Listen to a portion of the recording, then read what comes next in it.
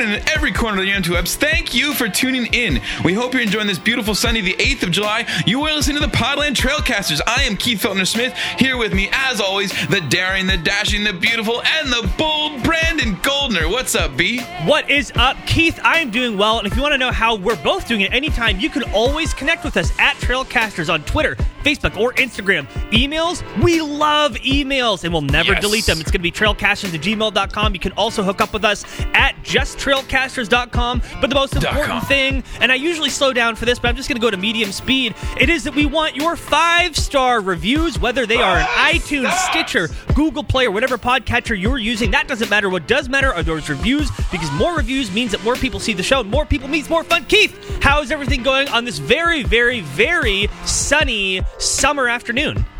It's a beautiful sunny Sunday, and I love more fun, like you were saying. Today we have a great show for you guys. We have Matt George Moore from Rip City Project coming in. We're going to be talking about how Nurk is staying in Portland. We also have the latest on our roster, what to expect from Neil and the team, as well as addressing some absurd rumors and ridiculous LA fans. And then we have a very special segment with Brian Freeman chatting with us from Summer League. We're going to get right into all that, but first, let's get a word from our sponsor, Envy Adventures.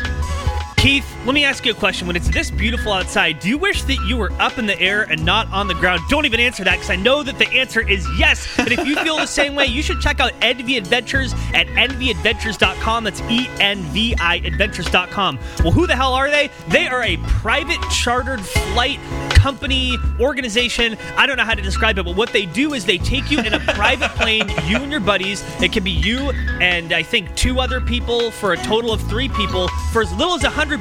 You can get above Portland. You can see the city, the gorge, Mount Hood. It is all beautiful, and it's something, again, that you can do with your significant other, with your friends, if you have family in town, and particularly during the summer, you can see a beautiful, beautiful sunset. That would be incredible. Just to see this natural area from a new perspective is super, super dope. So remember, you want to check them out. It's going to be envyadventures.com. That's ENVI Adventures.com. Go give them a look. He's a Gator fan. He started off his journalism career down in Florida before moving to Oregon in 2006, where he worked for the Oregonian and Oregon Live for 10 years and is now a freelance writer and a, let's say, site expert, editor, and contributor for Rip City Project. Ladies and gentlemen, welcome to the show, Matt George Moore. How are you, sir? I'm fine, gentlemen. How are you? It's wonderful to be here. Big fan. I listen to you often. You're part of my weekly routine. Brandon and I have chatted about that, so I'm very excited to be here. I love Flattery your is worth thousands of points. lies. Every time, no, just kidding. No, it's awesome to have you on. Thanks for making the time. We appreciate it. Sure, let's do this.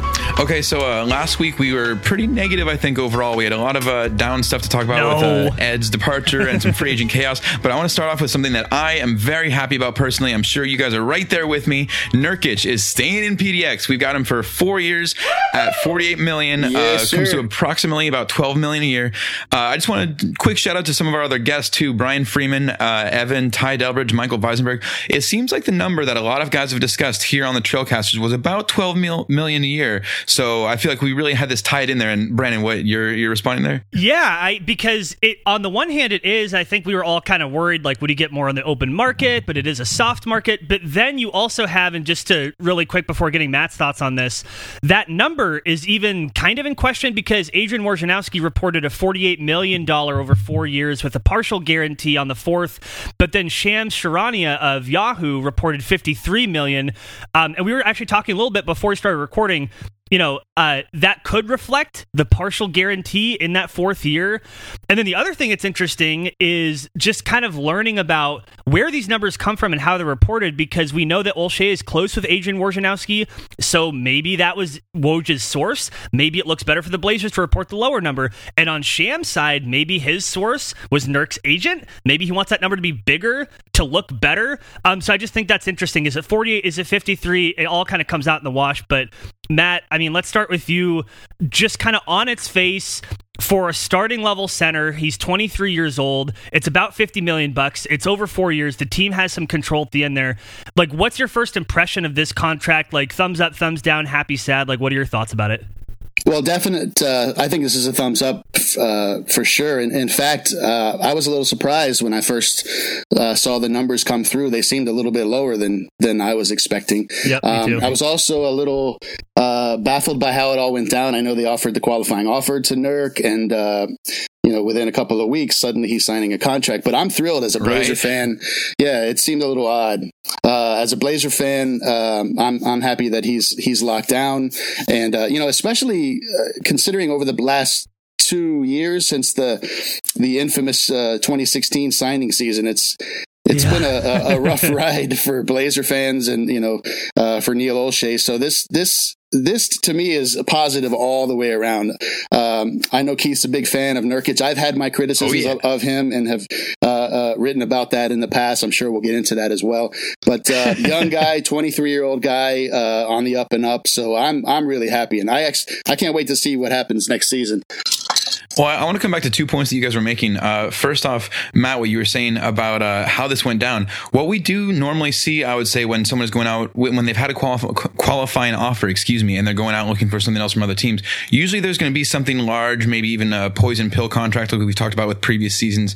We didn't see any of that. We didn't hear anything about other teams giving Nurk a giant offer that we would have trouble matching. We just heard the next step was him coming back for this, like you said, fairly reasonable 4 years at about 12. And let me add, Brandon, if it is 53 over 4 years, that's only 13 and change. So it doesn't really pump up his numbers too much. It's not like suddenly we're paying him $15 million a year. Right. And it is interesting because think back to that summer of 2016 where those contracts were handed out like candy. And to be fair, the Blazers weren't the only team that made a bunch of bad decisions. You think about Luol Deng, think about Timofey Mozgov and a bunch of others. But remember that both Myers Leonard and Mo Harkless, the qualifying offer was extended to them. They didn't get signed until later, right? So I think what happened here is the same as what happened in 2016, which is the Blazers probably had a tentative understanding with Nurkic and his folks to say, look, we're going to extend the QO. If you can go out and find something huge, good luck and Godspeed. But if not, here's kind of where we're going to stand.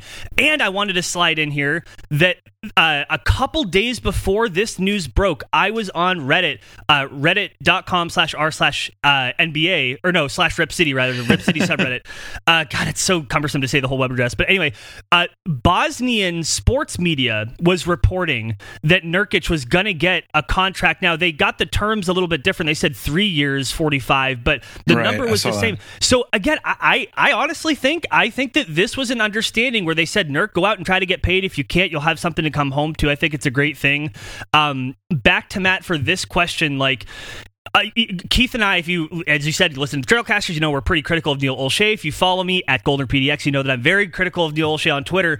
To me, this is a good decision, right? It's a solid decision, and it creates what I think Olshey wanted to do in 2016 to create a tradable asset, right? The salary cap is going to continue to rise. Those poor contracts from 2016 are going to come off the books.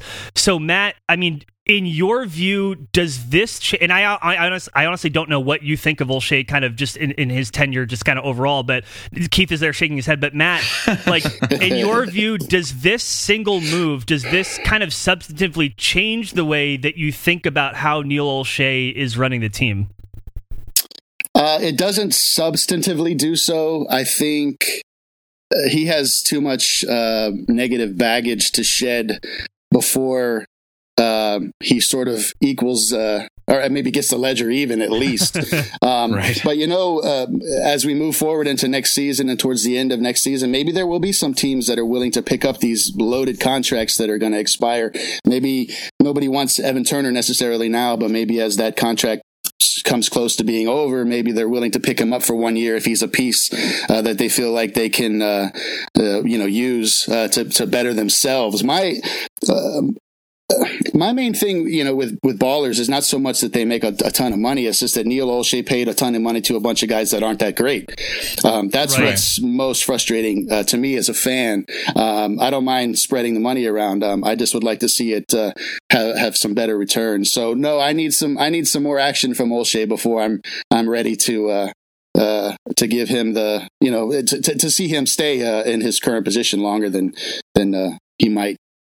I'm with you on that one, and I want to circle back to more talk on Olshey in a second, but I do want to point out that after this Nurkic contract was signed, Brandon, you were one of the ones on Twitter, and you actually said that Olshey, quote, did a really good job here. How dare you? I don't want people to know that I'm saying good things about you. Olshey, it ruins my whole facade. Come on, man. No, it was credit where credit is due, and we talked about that last time. We do have to be fair. We have to give them time to work this out. I don't like that you implying that this is not signing Nurkic for a future piece for the Blazers, but instead it's signing him for trade value. I don't like where you're going with that. Well, no. I mean, what I'm saying is, think about this, right? Like, a lot can change between now and 4 years, right? Like, Dame and CJ, their contracts are going to come up. There's a lot. Zach Collins, what's going to happen with him, Anthony Simons, all of this. And so just to say, like, again, I think that the logic, the underlying logic behind the summer 2016 was Neil Olshey, to hell with it. The cap's going to keep going up. We're going to sign these guys, these contracts. They're all going to get better. We're going to be able to trade them if we need to.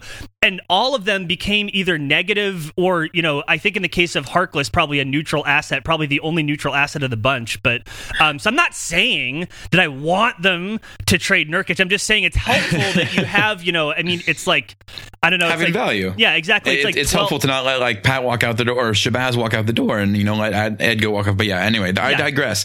I want to stoke one more fire before we move on to the next topic here. Do you guys see Nurk? If you don't see him as a trade piece, do you see him as a legitimate third piece here in Portland now? And kind of with that information, would you see Nurk as a more valuable piece next to Dame than CJ? Matt, which do you think is a bigger piece for Portland's future? Is Dame and CJ a better combo, or is Dame Nurk a better combo?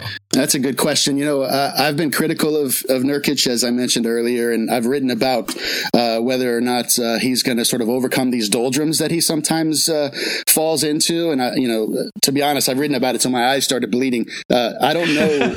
I don't know when that's going to sort of click for him. There's certainly been some times over the past season. There were times when he sort of disappeared.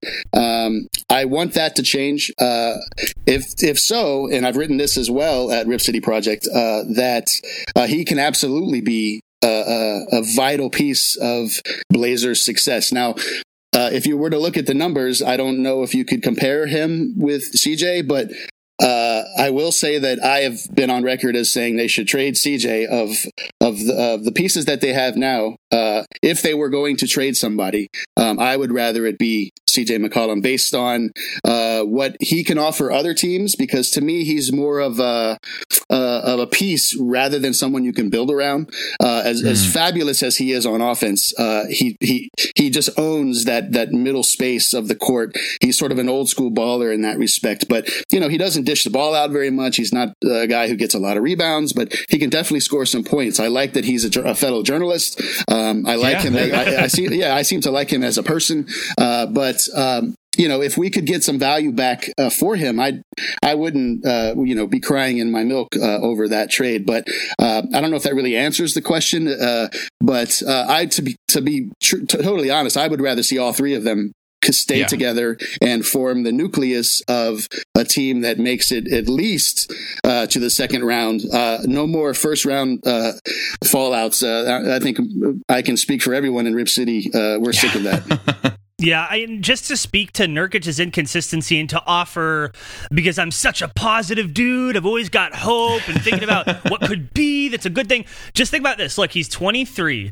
He had the most consistent season of his career last year. He's done nothing but speak well of Coach Stotts. He's done nothing but speak well of Damian Lillard. Damian Lillard has valued and nurtured that mentorship with Nurkic. So all of this is to say, look, you got a young guy. He's even relatively new to basketball. I mean, he hasn't been playing basketball like his entire life either. It's a new country. It's a culture shock. So all this is like, now he has a stable environment. He has security. He has life-changing money. He doesn't ever have to worry about that again for as long as he lives. He has a spot for him in Portland. There's a need there. Portland needed him. He needed Portland. He loves the coach. He loves Dame. So all this, like, I just think as he grows, as he matures, now that he has a stable environment, he has a role there. I think we really could see next year that Nurkic could take some steps in the consistency department, which is really what he does have to do. And one more quick thing to say, the thing that would make me most worried moving forward is just how terribly he got abused by New Orleans. Now, New Orleans is a unique team. Their defensive structure is unique. Anthony Davis is a robot and is extremely difficult to guard, and I understand all of that. And I think that if you have a beefed up Zach Collins, a defender who can switch, if he's a little more stout, a little more NBA ready, I think that could probably gloss over some of Nurkic's inability to kind of switch out, to the three-point line. He's really kind of stuck in the middle there. So that gives me pause. I think that Blazers fans should feel pretty good, though, that Nurkic, he really could mature, really could grow up, and really could get more consistent. That's my thought on it. It's interesting, though. I'm sorry, Keith. It's interesting, though, isn't it? Like, did any of us think that heading out of the 2017-2018 season and into the off season, that the team, on paper at least, doesn't look as good as it did when the season was ending? Yeah, that was a baffling sort of move. I wasn't really expecting that to happen. But just to sort of dovetail around what Brandon is saying, I really like Nurkic as a human. As much as you can know these guys, he seems like a good dude. I want him to stay. And I also agree that he's vastly improved over time. I thought last year a lot of the complaints about him were his rushing up of shots and sort of disappearing in games, and he definitely improved on that score. So as I said before, I want him to stick around. I want to see how much better he can be. And one more small thing, and I just have to plug my Twitter again, @GoldnerPDX. Please follow me.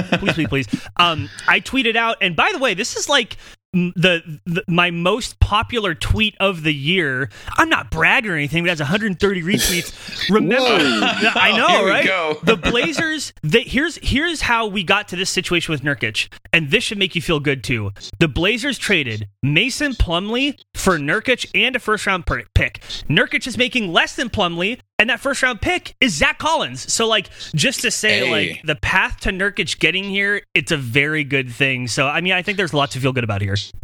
Okay, so you've both actually given pretty good segues into what I wanted to talk about next. Matt, you were bringing up the roster. Outside of Nurkic, while Nurkic is improving, the roster seems to have taken a step backwards. And Brandon, you're mentioning the actual value that we're getting out of Nurkic, how it is actually Nurkic and Collins for essentially Mason Plumlee.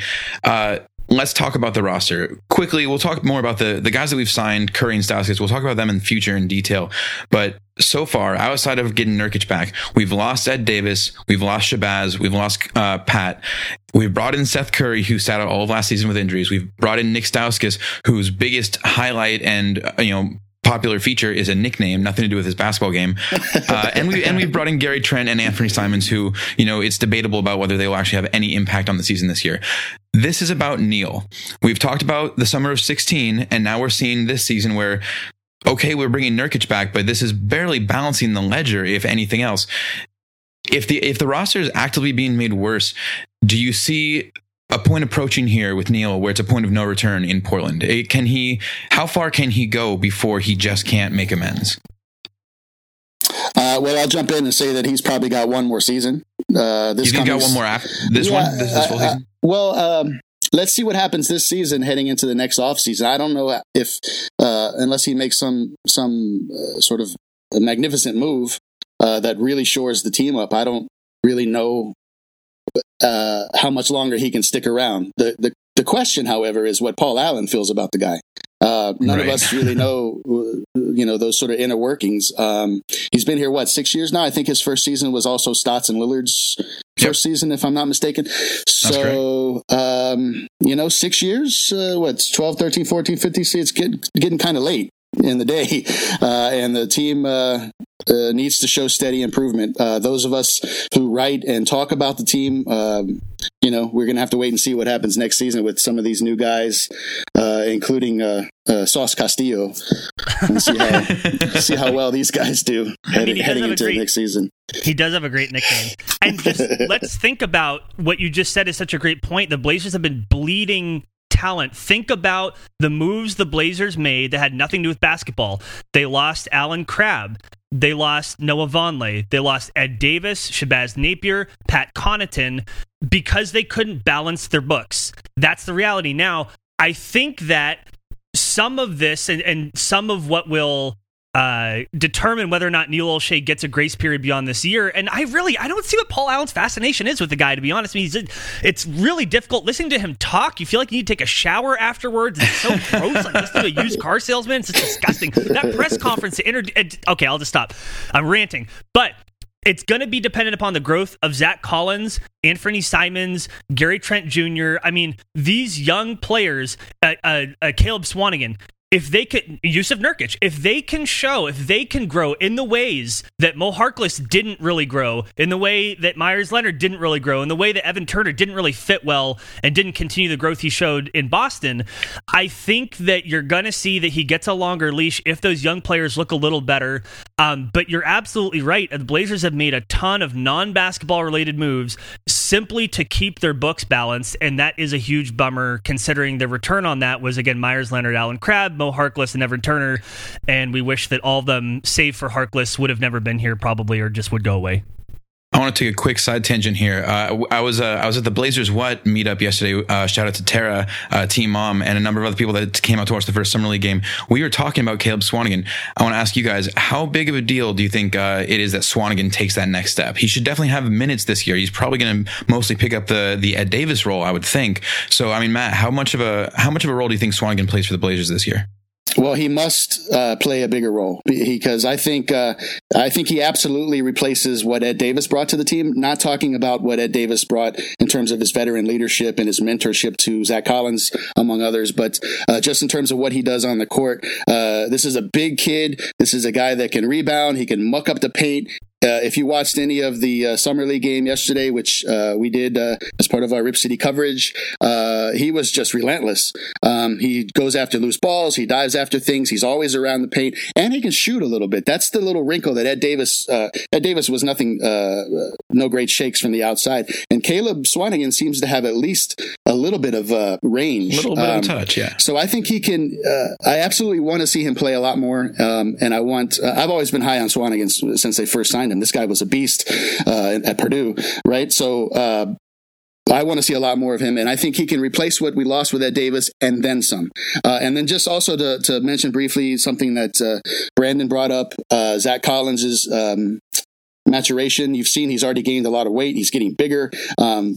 I know Brandon claims to be the conductor of the Zach Collins train. I would like to offer my services as the co-conductor, or perhaps the guy that shovels the coal. Oh, come on. The coal into the back of the train there to get it going. I love Zach Collins. Got to wear the little striped hat, though, please. I'll do whatever needs to be done. So Zach Collins, I think, with these two guys, if they can blossom a little bit, then maybe, as Brandon said, Neil Olshey might have a little bit of leeway there. And I want to gush about Zach Collins very briefly, and to temper it with, what we saw in the first Summer League game, where he didn't look maybe as good as we wanted him to. Now, he's wearing a mask on his face. He got his nose broken during practice, slamming into Caleb Swanigan. But that's the part about him. That's the intangible part about him that I really, really like, and that we want to see from Myers Leonard, that tenacity, the fearlessness, there's nothing in his head holding him back from doing what he knows that he can do, from trying new things, from mixing it up. That is incredible. Plus, he can shoot. Plus, he's got some post moves. Plus, he's got really good vision. So, I am high on Zach Collins. I'm hoping, the Blazers play in about a half hour in Las Vegas for their second Summer League game, if I'm not mistaken. Would love to see more out of Collins, but just remember, A, it's Summer League, and B, he is wearing this mask on his face, which is a huge bummer. It was his first game action with it on. That's probably going to affect things a little bit. He did have two pretty incredible blocks yesterday. Anyway, just wanted to say a little bit about Zach Collins. And Keith, I know you're on this train too. I don't know where you are, if you're in the food service cart or if you're I don't know where you are. Well, hey, you know what? If you're the conductor, and I was trying to argue that I was there first back at the draft party the day we drafted him, I guess maybe that makes me the engineer of the train. Did I build this? Did I put the tracks together for you to run on? Okay, anyway. Well, we'll actually, come back to that. let me just say this. Let's not belabor this metaphor too far, fellas. Oh, come on. I love torturing metaphors. Keith is right. He did prove to me, because I had tweeted something out that predated anything Keith tweeted, but then he dug up this video of him talking to Brooke Olsendan at the draft party. So actually, Keith, you do win, but I'm just going to steal your thunder anyway. Just keep calling myself the conductor. you can be the conductor. I'm just the owner of the railroad or the railroad. Anyway, that's fine. I do want to roll on. Let me get one quick hot take on this, just as far as the Neil Olshey factor with these guys that we're gushing about. what would, let's say, Zach Collins, give me a hot take. What would Zach Collins have to do this year, or the Blazers as a whole, Matt, to say, yeah, let's give Neil O'Shea another year after this one? Like, that was so good. That's so amazing. He's good with me. We've made amends. What would it take? Well, certainly getting out of the first round of the playoffs and doing it with some of these younger guys playing significant roles. Zach Collins last year, as I look at basketballreference.com, averaged 4.4 points, which doesn't really tell much of the story of what we all see in him. If he were to get that up closer to 10, that would be really, really fantastic. I'm not quite sure if that's something within his he can certainly do it, and it certainly has a lot to do with what the team, how it's sort of built around what they've got left. But I did want to ask you guys, he's often listed as a center. I see him more of sort of a quote-unquote stretch four, I guess they call that player now. Do you guys think of him as a center? Because I don't really think of him as sort of competing for time with Nurkic. I see them on the court at the same time. I'm with you. I gotta say, I think if we didn't keep Nurkic, I think it would point more towards the idea that they really need Zach to bulk up and play that center role, maybe become more of a stretch five, I guess, because he does have that range. Maybe have Swanigan playing next to him as the power forward in the future. But right now, I do think the best move, or at least the lineup that I want to see the most of, would be Nurkic at the 5 and Zach at the 4, taking up outside space and still able to come in and defend and rebound. Yeah, that's where I see him as well. So to answer your question, I think they got to get out of the first round. It would be fantastic if they made a run for the Western Conference finals, and Zach and Caleb have to sort of grow a little bit and before Neil gets off the hot seat. Well, here's the thing, though, is that some of the best lineups with Zach Collins included Ed Davis, who's no longer on the team, right? So, and Ed Davis would be playing center in those lineups, but I think that Zach Collins, if you're looking at how do you maximize his skill set and his potential long term, probably in the way the NBA is going now, probably is at center. It is important that he can move his feet. He has good lateral quickness. He can guard 5s and 4s. Obviously, better guarding 4s right now. Not quite big enough to guard 5s all the time. Can guard 3s even, which is pretty impressive. But so now that Ed Davis isn't there, like, he's going to have to play lineups alongside Nurkic. Swanigan can't play center, right? And so, like, then you're looking at the rest of the Blazers depth chart. Papagiannis is not going to be on the team. Myers Leonard is probably not. Well, I mean, he doesn't, to be totally fair, he doesn't look like an NBA player. There's a hot take. I don't think it's a hot take. I don't think Papagiannis looks like an NBA player. He's. Oh, no, not Papagiannis. I thought you were saying Myers wasn't going to be on the team. No. Myers will be on the team, but he's not. I don't see any reason why he'd be playing significant minutes. And so I think you're going to see Collins get time both at the 4 and the 5. But if you're thinking about, again, how do you maximize his potential as a player and the value he can add in the modern NBA, I do think it's at the 5. But I think he does get a grace period. And now with Nurkic re-signed, it does take the pressure off of him, right? Like, he doesn't have to do that. We have a starting quality center. I think that's really important for his development, frankly. All right, so we are almost out of time with you here, Matt, but I wanted to address a piece that you wrote for Rip City Project with some of these rumors that have been coming up. Of course, this is mostly, I'm sure everyone knows what we're talking about here. This is mostly about Laker fans and Laker media, to be fair, too, trying to stir the pot, trying to say that Dame is wanting to be traded to LA. Now, the piece that you wrote is mostly, you point out that most of these rumors are stemming from a Chris Sheridan report that also mentions DeRozan and Bradley Beal, Kevin Love, John Wall, by the way, but no one seems to be talking about those teams as much as those players. Doesn't mention a source or anything, but basically saying that Dame would be happy playing in LA. And then there were some tweets, like someone tweeted at Dame, how would you feel about coming to LA to help LeBron? And he says, I'm generally a happy camper. That's been widely interpreted in many different ways. But give the listeners a little bit of a preview if they haven't seen your article yet. What was your call on these rumors? Well, you've done a pretty good summary there. I mean, that's the gist of it. It comes from a single source who doesn't quote a source. So it goes back to sort of everyone's sort of dealing with how they feel about it. And then what it seems like to me is that everyone sort of has an idea in their head already, and they're finding sort of confirmation bias. They're finding evidence, quote unquote, that sort of supports what they already think is going to happen. The tweet that Damian responded to was a perfect example of people reading into things. When I saw that tweet, it sounded to me like Damian is just being his typical chill self, saying, I'm pretty much happy, I've got everything in line. I'm happy what I'm doing. If it didn't say at all that I would be happy going to Los Angeles. He may or may not feel that way. As a baller, I mean, I guess you kind of would be excited to wear the purple and gold, as much as that might gall us here in Rip City. I mean, this is it's a legend. Sorry about that. Sorry. This is a legendary franchise, and Dame has interests that range beyond the world of basketball, and Los Angeles is the kind of place where those sort of dreams come true. But that doesn't mean that he necessarily is pushing for it, that he's spoken to Paul Allen about that. So for everyone to latch on to this Chris Sheridan article, who was a writer that apparently has been around for quite some time. I've never really read his work until this past week. What I would like to see is at least some acknowledgement that this rumor comes from someone who knows what they're talking about. Amen. Yeah, and also, I mean, Matt, like, you worked at the Oregonian for a long time. You understand journalism, how it works. I worked at a newspaper briefly, and, you know, I don't know as much as you. But what this smacks of is kind of that, and you talked about it, that self-reinforcing feedback loop, and you see it all the time, mostly in national media. I mean, you're thinking of, like, you know, your Fox Newses, where it's like, okay, here's a rumor to say maybe Damian Lillard wants to do this. Then someone else picks up on it and says, oh, I heard that Damian Lillard wants to do this. Now someone else is pointing back to that source saying, well, I heard that Damian, and now it's become like this thing that feels real, right? That feels like there's substance to it. And so, like, yeah, it is super frustrating. And then, like, the other person who said, well, my sources say that he's going to go to either the Lakers in New York, Stephen A. Smith. He's a commentator. The dude is a commentator. He is very good at his job. He is there to rile people up. He's there to get people discussing things.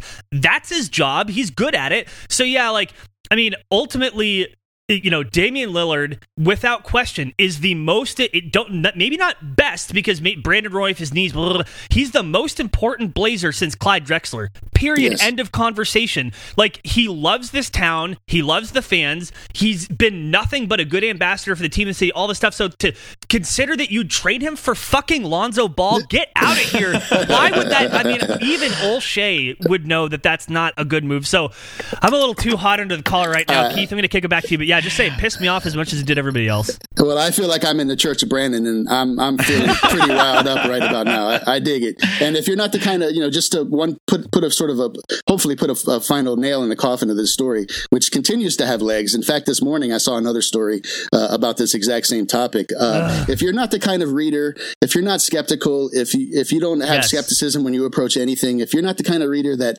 traces a rumor to its original source, if you just take at face value whatever you read, you're going to be lost.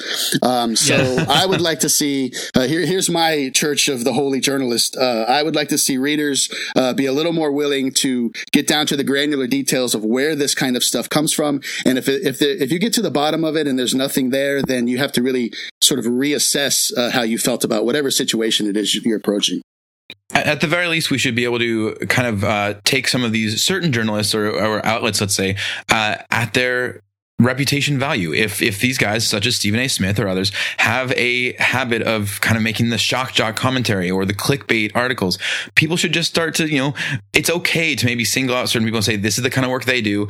It's not necessarily the same as other legitimate journalists. I do want to point out, before we move on and say goodbye to Matt here, at ESPN Los Angeles, again, they were trying to use Ramona Shelburne, a very prominent NBA journalist in the LA area, trying to use some of her quotes talking about how she'd been hearing in the wind for several months that Dame wanted to come to LA. She went on Twitter and subtweeted that and completely shut it down, said, yeah, I said that, but then I also followed it up with context about saying how he's not going to leave. He's not going to push his way out and blah, blah, blah. She ends it with basically saying, I don't see anything happening. Sheesh.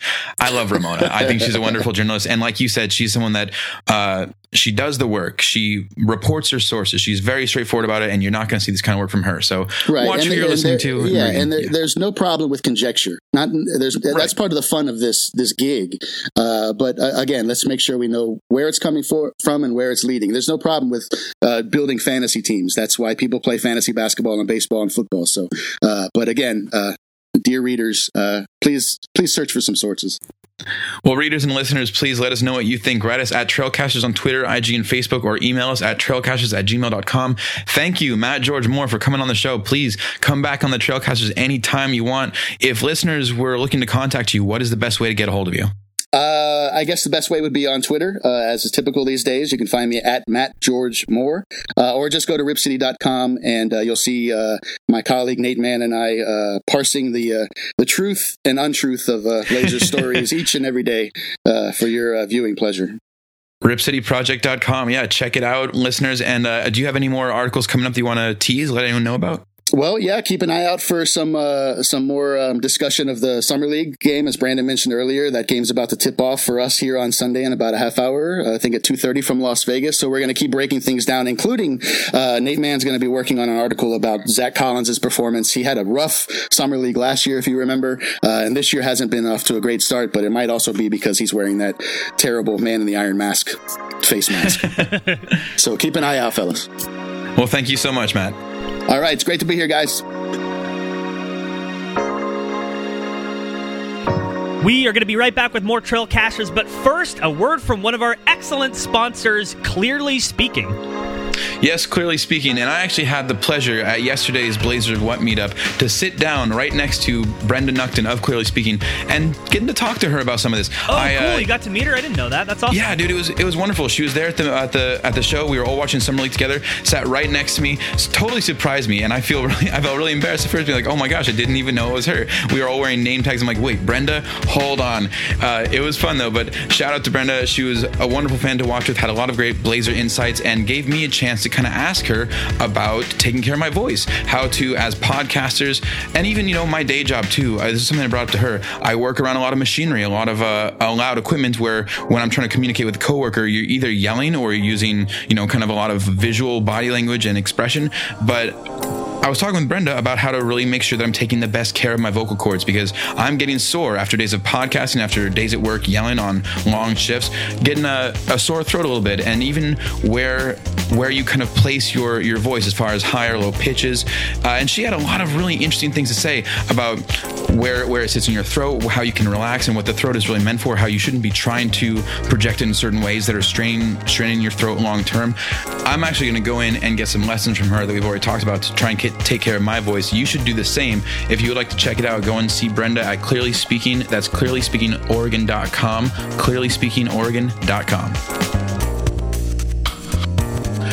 Welcome back to the Trailcasters. We have some more things to talk about on future episodes. We've been saving Dame's player review for later. We've also got a few hot topics that we've done some insider investigation on, including celebrity athlete basketball camp pricing, reseeding the playoffs, and possibly what NBA veteran wings we could be bringing to Portland that would fit here. Melo, Beasley. None of these options sound great, but they could be things to talk about. Today, though, it is all about Summer League. Let's check in with our special guest attending the games down in Vegas, writer for Blazers Edge and friend of the show, Brian Freeman, down in Summer League. How are you, sir? Hey, I'm doing good, fellas. How are you guys doing? Great, man. Thanks for joining us. Thanks so much for getting this in here. It's nice having a reporter out in the field, and you're traveling. Obviously, you went down there just for Trailcasters, of course. Right, exactly. I'm your guys' eyes on the site. There you go. All right, so did you check out Game 1 yesterday? Were you there for that 93-78 victory over Utah? Yes, I was. Every second of it. Oh, my God. So Wade Baldwin was looking tremendous to me. I thought he was just dominating. He looked excellent. And I loved Jake Layman's hammer, that dunk later on that putback. What else did you see when you were there on the sidelines? What did you see that really caught your eye? So one of my first things I noticed, so we were here last year too, so we got to see young Zach Collins right out of the gate. And you could tell there he was a pretty smart player, but he really had trouble getting to spots and holding his position because he was just so weak. He was a really young body.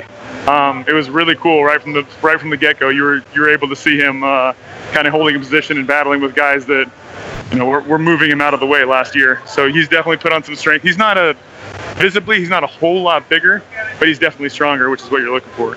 Nice. So, first of all, I just want to report that Brian Freeman says that Zach Collins is weak. I'm going to tweet that out, too. And then second... was weak. Okay, good. Yeah, good point. But Brian... And you can go back in my Twitter feed, and I think I say that myself, but so... Yeah. No, I'm just giving you shit. I'm sorry. But I did want to ask you, Brian, Zach Collins, he didn't jump off the page in the box score, but, I mean, I know it's only one game, too, and I also know he's wearing a mask. He broke his nose. Maybe that's affecting his play. On a scale of 1 to 10, with 1 being completely disappointed to 10 being I'm out of my boots excited, How good did Zach Collins look in his second year compared to what the kind of growth that you would have expected to see from him? How did he look to you? I'm going to give him a 7. So Nice. 6 or 7. So he, if you try to judge Zach Collins' game by the amount of points he's going to score, you're going to be very disappointed with him, I think, probably throughout his career. Like, he doesn't really have that mindset of dominate the game offensively by going and getting 3 or 4 buckets in a row and, putting up 20 regular. He doesn't really have that mindset. That's not his game. That's not what he brings. He's a very, very, very good defensive player. He's tough. He's smart offensively. He takes advantage of situations he gets. He missed a couple jumpers, but they were good shots. I think he ended up with, 5 points? And even if he would have hit all his jumpers, he'd have ended up with 11, I think, something like that. He missed a couple open jumpers. So he's not looking to score and get a bunch of points, but everything else he's doing at a fairly high level. So if Zach Collins rocks it out this year with the mask, do you think he pulls a Rip Hamilton and just keeps either the black or the clear mask going through the season? Yeah, I like that black mask. I was thinking about getting one myself, to be honest.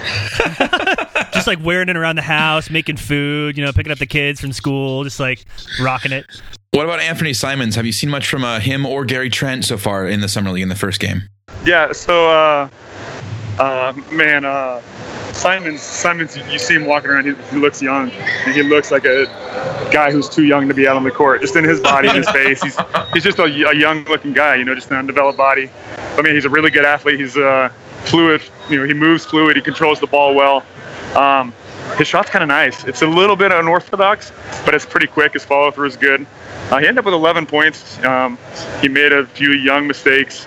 Defensively, he got lost quite a few times, but it was encouraging. He's probably not somebody who's going to help this year, but at 24, he might end up as being the person who's the best player in the draft from 24 on.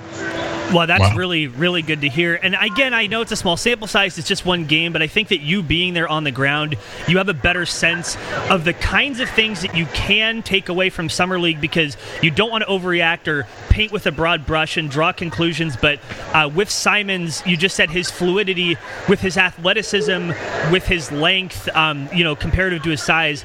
In your view, given what you've seen so far, do you think that he projects as being at least a solid rotation player once he gets a little bit older? Do you think that is in the cards for him based on what you've seen so far? It definitely could. As you said, there's so many variables. It's the guy, even if he has every single tool, if he doesn't have the work ethic and all those kind of things, then, obviously all that goes out the window. He's definitely not ready now. So, potential, that means that you don't have it now. And he's got a lot of potential because he can be good. He's not yet. He can be if he turns out to be a solid rotation player or even a starter, that's not so far from a stretch, but he's just so young. It's hard to tell. All right, so moving on to today's game, the Portland plays Atlanta at 2:30, so that should be just about ready to start over there, maybe right behind you in the building. I heard earlier the starting 5 was going to be Wade Baldwin, John Jenkins, the shooting guard from Vanderbilt, Jake Layman, Caleb Swanigan, and Zach Collins. Now, 4 of those names we're fairly familiar with as Blazer fans. How have you felt about John Jenkins so far? Does he have a chance of kind of coming back to Portland with the Blazers, or is this just a Summer League recruit? It looks just like a Summer League guy. Wade Baldwin last game was, and it wasn't close, he was the best player on the floor. And he's not even guaranteed a roster spot. So Great point. So John Jenkins, for him to make it, Baldwin's going to have to not make it. And if it's between those two, it's not close. And do you think that, again, I'm broken record time, it's a 1-game sample size, but do you think that Wade Baldwin can contribute 85% or 90% of what Shabazz Napier contributed last year for the Blazers? Do you think that is a possibility if he does make the team? I would say best case scenario, I think he can give you even a little bit more than Shabazz. Because I was not Shabazz's biggest fan defensively. Wade Baldwin's a tough little defender. So he may not put up the same points as Shabazz and has a couple of years not as quick. But Wade Baldwin looked really, really good yesterday. It's just one day, but watching that game, there's no reason to think it's not possible that he can match Napier. Brian, before we let you get out of here, and thank you so much for calling in from Vegas down at Summer League, what are your predictions for today? Do you think Blazers take this one down, make it 2-0? I have no. These games are so hard to predict. I mean, even at the end of the games, people don't even look at the score. We watched one game where a team was down 1 with like 3 or 4 seconds left, and they didn't even get a shot off. They ended up passing the ball at the buzzer, and nobody really cared. I mean, so the coaches aren't telling people, instructions to win games. It's about getting better. So I don't know who like what rotations are going to be out there. You just never know how much they care about winning. Well, let me ask you one more quick question. If there's one player that you are keeping your eye on most in this second game, who would that player be? Gary Trent. Okay. Gary Trent looked really good last game. And, he was kind of pigeonholed as Duke as just kind of a shooter. And so when we drafted him, that's kind of all I thought he was, because all I've ever seen him do. But he was pulling down some rebounds in traffic. He looked good moving without the ball. He was getting into the lane. I mean, I'm starting to get confidence that he's more than just a shooter. But I want to see more before I can make that assessment. Well, let me just add in here as well one last thing. Last year, Blazers faced off with the Lakers in the Summer League Finals. There's only one way we can improve on that. And Brian, you are now officially our Summer League insider down there. So thank you so much for your report. We really appreciate it. If Blazers do get that far, maybe we'll be talking to you again. All right, sounds good, man. Hey, appreciate the call, fellas. Yep, thanks, Brian. Thank you, Brian. Thank you, listeners, and remember, you can write us at any time about anything, preferably Blazers, but we will take any questions, any emails that you have for us. Brandon, where can they send those questions and emails? They can send them to @Trailcasters on Twitter, Facebook, or Instagram. You can also hit us up, trailcasters@gmail.com, or just at trailcasters.com. I also want to mention that those outro beats you are listening to right this very moment, they are brought to you by Odar. You can check out his work at soundcloud.com/OdarBeats. I really, really appreciate that the soundtrack of our podcast is brought to you by a local beat maker. He does hip-hop beats. He does trance stuff. You should definitely check him out. I haven't really gone into that before, but it's a lot of fun. So, at any rate, Keith, can you get us all of the way, and I do mean all of the way, out of here so our listeners can go home and enjoy the sun and rambling. That was really good. In closing, your honorable listeners, that's it. That's our show. Thank you, Brandon, as always, and thank you, Odar, for those fat beats. Thank you to Envy Adventures and the Clearly Speaking Oregon, and thank you to both Matt George Moore and Brian Freeman for getting at us today. And most of all, thank you, listeners, for a great listening. We hope you enjoy your Blazers, your Rip City basketball, and our latest episode. Thank you again, and please be sure to come back next week for the next edition of the Trailcasters. No second takes! No second takes! Good God. Good job rolling with that. Was really shitty on my part, but sometimes it's funny. No, it was fantastic.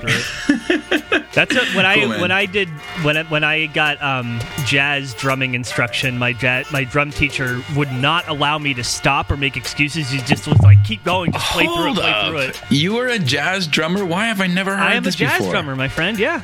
What the hell, dude?